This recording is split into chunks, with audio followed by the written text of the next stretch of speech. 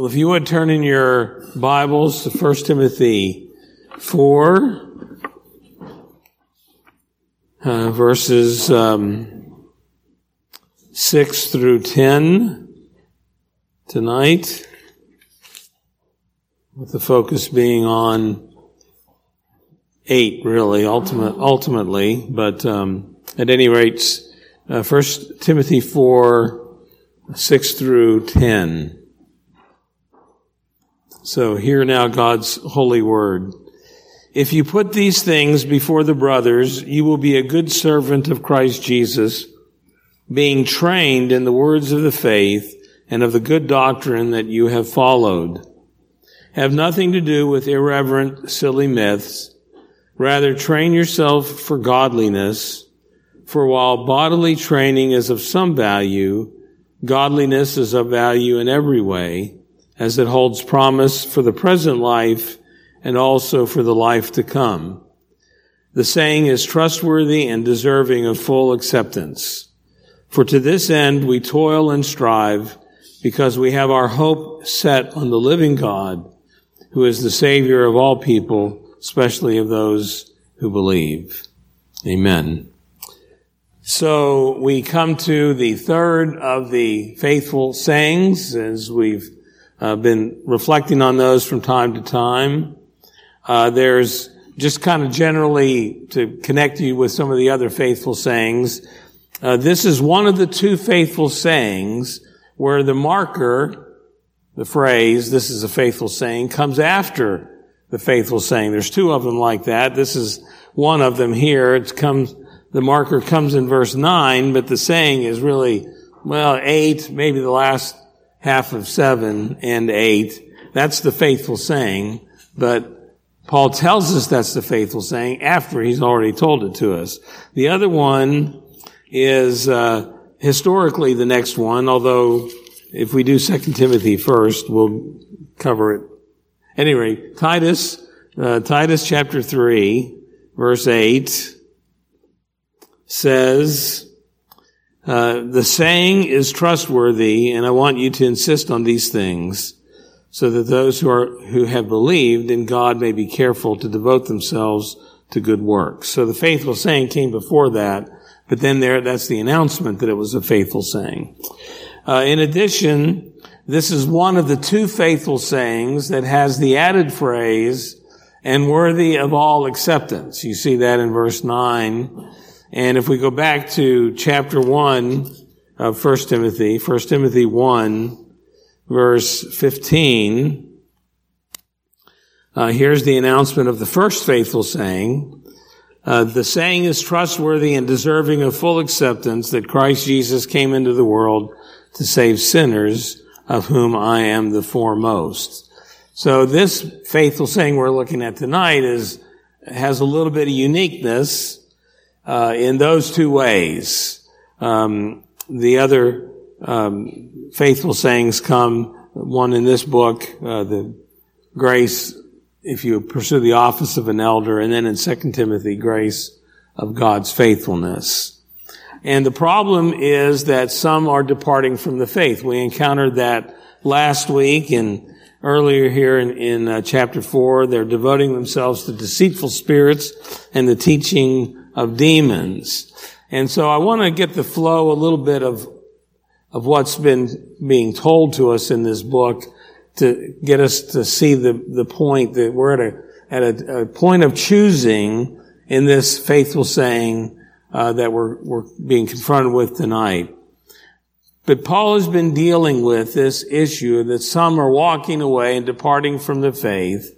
And now he's going to give us a faithful saying to tell us what do we do to keep ourselves from happening. So turn back to chapter 1 and looking at verses 3 through 7 of chapter 1, 3 through 7. It says, as I urged you when I was going to Macedonia, remain at Ephesus so that you may charge certain persons not to teach any different doctrine, nor to devote themselves to myths and endless genealogies, which promote speculations rather than the stewardship from God that is by faith.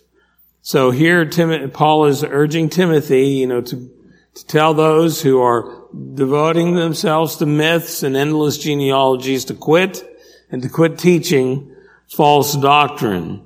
In part, the problem they were doing is a misuse of the law. That was part of, they were going aside to these myths, but they were also misusing the law, misusing the Old Testament.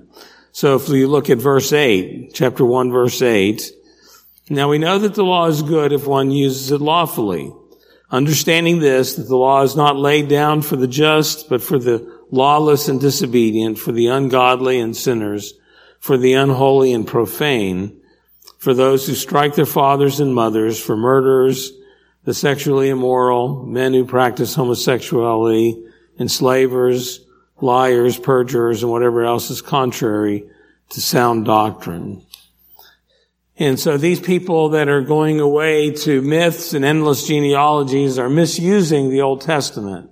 They're not using it lawfully. They're not using it properly. And so at the very end of chapter 1, we have Paul coming back to Timothy about himself. And in verse 18, he says, "This charge I entrust to you, Timothy, my child, in accordance with the prophecies previously made about you, that by them you may wage the good warfare, holding faith and a good conscience. By rejecting this, some have made shipwreck of their faith, among whom are Hymenaeus and Alexander, whom I've handed over to Satan, that they may learn not to blaspheme." So Paul is setting up this contrast woven through this book, that there are those who are wandering away. There are those who are devoting themselves to these falsehoods, misusing Scripture, and there's going to be a different challenge that he's giving to us in this particular faithful saying. And so to come back to chapter 4, it's what we looked at last time in the early verses, that there are those in verse 1 who depart from the faith by devoting themselves to deceitful spirits and the teachings of demons. And their teaching that was false was they forbid marriage and required the abstinence from certain foods. In contrast, Paul tells them that God created these things to be received with thanksgiving for those who believe and know the truth. So all this contrast is being built up to this point here in chapter 4. And it begins in verse 6, which we looked at kind of as a conclusion to the first part, but it also anticipates this faithful saying. Because in verse 6, he says, "If you put these things before the brothers, you will be a good servant of Christ Jesus," and note this, "being trained in the words of the faith and of the good doctrine that you have followed." So Timothy himself needs to train, and this is what the faithful saying is going to be all about, is training, disciplining ourselves, exercising ourselves for that which is right and proper. And so when we come to verse 7, we see the kind of the prelude to the faithful saying. In contrast to this, is the faithful saying is going to be in contrast to this. The first part of verse 7 is a kind of a prelude to this. Verse 7, the beginning says, "Have nothing to do with irreverent, silly myths." So he rehearses that basic point. You need to stay away from falsehood. Have nothing to do with these irreverent, silly myths. So that's what we're to say no to. The Bible has this pattern over and over, particularly in Paul. There's things we say no to, and then there's things we say yes to. So we're to say no to irreverent and silly myths. What are we to say yes to? Well, what we say yes to, rather, the contrast, the choice, rather train yourself for godliness. For while bodily training is of some value, godliness is of value in every way, as it holds promise for the present life and also for the life to come. And contrast or the faithful saying, some would argue the last part of verse 7 isn't part of the faithful saying, but it forms a really good introduction to it, even if it's not. But the faithful saying is, in contrast to what you avoid, irreverent and silly myths, what are you to do? You are to train yourself for godliness. There's the exhortation, the beginning of the faithful saying. The word for training, you can kind of even hear it in the Greek word gumadze. It's the word for gymnasium. And it's the idea that you exercise yourself, you put yourself in training to accomplish certain things. So Paul is telling Timothy, get in your spiritual gym and start exercising yourself, training yourself, not to get stronger muscles. Nothing wrong with going to the gym and having physical exercise, but that's not the point that he's drawing attention to. He wants you to get to the spiritual gym and train yourself for godliness. It takes exercise. It would be really nice if we could pray, Lord, make me godly, and wow, zap, you're there. But you know what God's response to that prayer would be, and is, if you say, pray to God, God, make me godly, what he's going to do is he's going to say, okay, your car has a flat tire. There's your training. Get busy. There's somebody at work who has a pain in the neck. There's your gym. Get busy. Get to work. You pray, God, make me godly, and what he does is he puts you in situations. He gives you tools, but he puts you in situations where you have to put it into practice, where you have to exercise those spiritual muscles. You have to read the Bible. God, help me to understand your word, but you don't open it. Well, he would say, open it. Read it. Exercise yourself. Apply yourself to it. Lord, teach me to pray. Well, then get about the business of praying. That's how you learn how to pray, by praying. And you don't get an answer to prayer just sitting there. You have to exercise yourself for these things. The aspect of discipline for godliness is so convicting. Jay Adams has a wonderful little, I say wonderful, but it's really a convicting book. And its title is Godliness Through Discipline. We kind of wish there was another way, something easier. But there isn't any easier path to that. And here's the training you have to do. And the faithful saying is going to give you some motivation and reasons why you need to train yourself for godliness. But turn to 2 Timothy 3:16. Here we have the tool for our training. It's a very familiar verse, a couple verses. So 2 Timothy 3:16. All scripture is breathed out by God and profitable for teaching, for reproof, for correction, and for training in righteousness, that the man of God may be complete, equipped for every good work. Now, man of God could have reference perhaps to a particular office, but it's more likely the person of God, the child of God, the Christian. We have to use God's word in these four ways: to teach us, to reprove us, to correct us. One seminary professor I had, he used the illustration in those words. Of course, we're being taught, we're being set up right with teaching. Then we're reproved when we go wrong, and that's it. The Word of God knocks us down and gets us on the ground on our knees because of what we've done wrong. Then it corrects us, it puts us back upward again.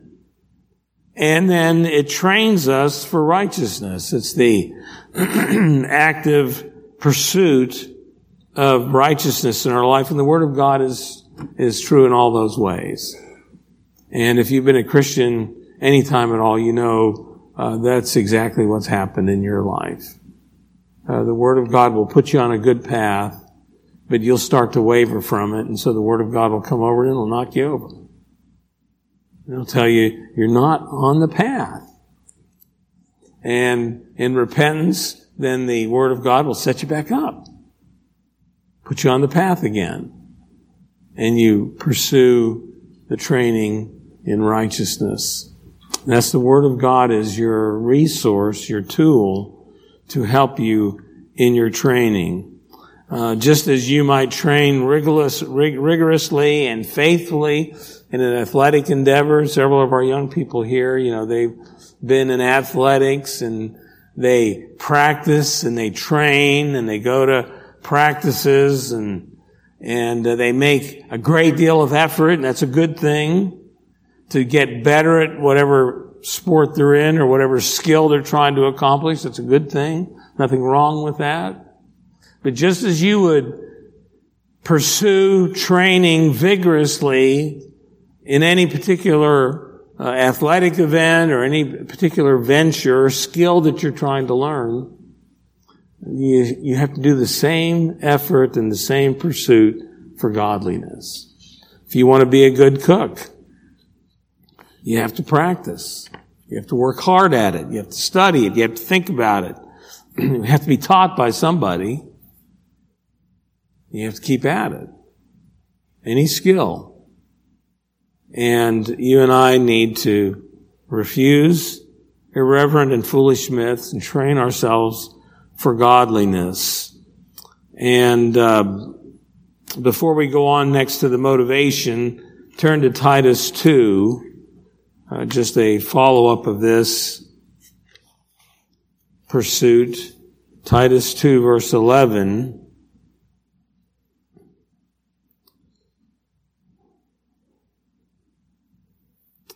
It says, "For the grace of God has appeared, bringing salvation for all people, training us to renounce ungodliness and worldly passions, and to live self-controlled, upright, and godly lives in the present age, waiting for our blessed hope, the appearing of the glory of our great God and Savior, Jesus Christ." So the grace of God appears, and it tells us we got to say no to certain things, and then we have to pursue godliness in this present age. So we come back to 1 Timothy 4 and look at verse 8 in particular. A motivation and direction for why we are to do this. It says, for bodily training is of some value. Godliness is of value in every way, as it holds promise for the present life and also for the life to come. And that first phrase is really, literally, bodily training or physical training profits little. And there's two ways of looking at that particular phrase. One is, the way the ESV translates it, is that if you have bodily exercise, you get a little benefit from it. The other way to look at it is, bodily exercise, doesn't profit much. More minimizing it, not focusing on the little bit that you do get from it, but saying, it really doesn't help you all that much. But either way you take it, the idea is the contrast. The point of this faithful saying is the contrast. Bodily exercise is of some value, but godliness is of value in every way. And Paul is putting before us there this contrast. We have to make a choice. Which are we going to pursue? We're going to pursue that which gives us a little bit, or that which is of great value. Turn to 1 Corinthians 9. Here, Paul makes a similar contrast in the world of exercise and godliness.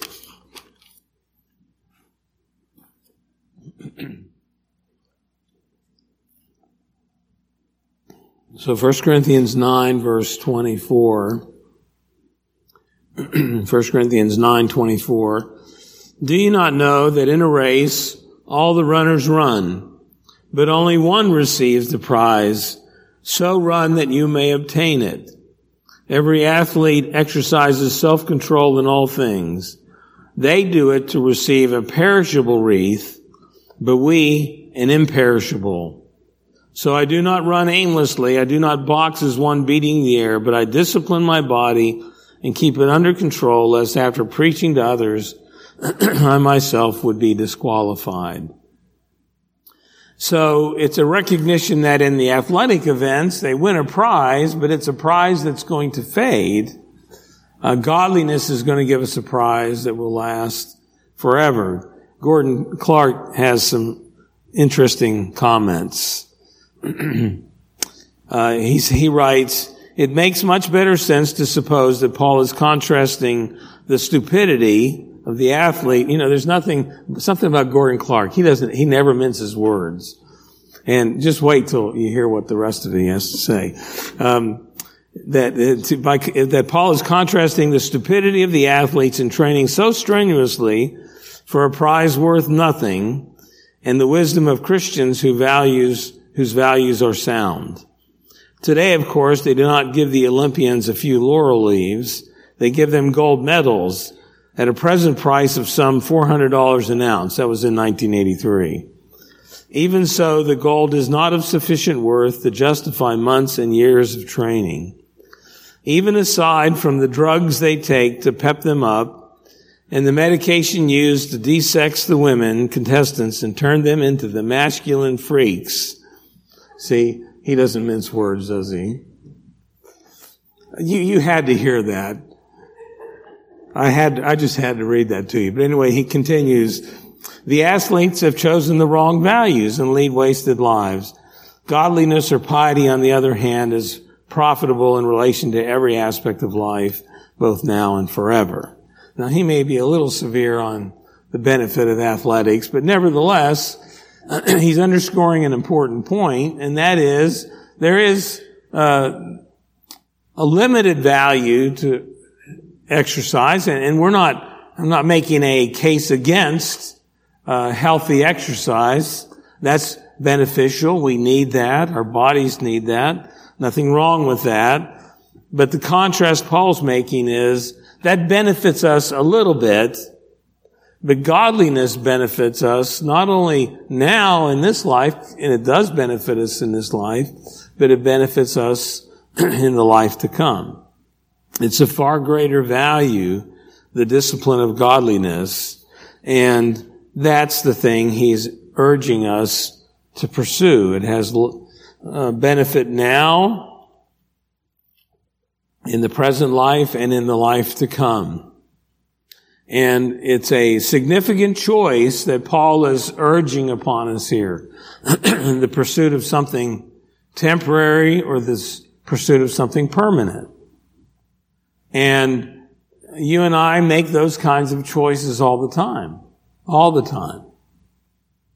The choice of what we use with our time and our energies and our interests and our values, we make that choice all the time. What are we going to choose? That which is maybe even enjoyable and beneficial, nothing wrong with it, but is temporary, or are we going to pursue also things of eternal value? John Calvin writes in reflecting on this, it's a very great consolation that God does not wish the godly to be in want of anything. For having made our perfection to consist in godliness, he now makes it the perfection of all happiness. As it is the beginning of happiness in this life, so he likewise extends to it the promise of divine grace, which alone makes us happy, and without which we are very miserable. For God testifies that even in this life, he will be our Father. Let us remember to distinguish between the good things of the present and of the future. For God bestows kindness on us in this world in order that he may give us only a taste of his goodness. And by such a taste, he may allure us to the desire of heavenly benefits, that in them we may find satisfaction. God gives us good things not to distract us from the path, but to allure us, to draw us to the chief goodness of him and his glory. Jonah, when he was in the fish, said, "Those who pay regard to vain idols forsake the hope of steadfast love." If we devote ourselves to the idols of this world, we lose out on that which is lasting. Jesus said, "What will it profit a man if he gains the whole world and forfeits his own soul? Or what will a man give in exchange for his soul?" There are many choices in this world, and this faithful saying, and the verse 9 is following that up, saying, this faithful saying is worthy of all acceptance. In the beginning of verse 10, "For to this end we toil and strive, because we have our hope set on the living God." This is the pursuit we're to be a part of. This is what we're to aim at. And so God has placed before you two paths, the paths of those things which may be good but not lasting, and the path of that which is everlasting. And the encouragement of Paul in this faithful saying is to make the choice for that which benefits you in life now and in the age to come. May we make that choice for our lives. Amen. Let us pray. Heavenly Father, we do thank you for the exhortations and help of your word and how you are faithful to draw our attention to the calling we have. May we make the right choice to pursue the training for godliness, which we know will benefit us not only in this life, but in the life to come. Thank you for the wonderful blessings of the life we have right now and the good things we can enjoy. May they be an invitation and allurement to pursue the eternal things that you have laid up for us in your presence forevermore. Help us, O Lord, day by day to discipline ourselves for godliness, and thus may you be glorified in and through us. We pray in Jesus' name. Amen.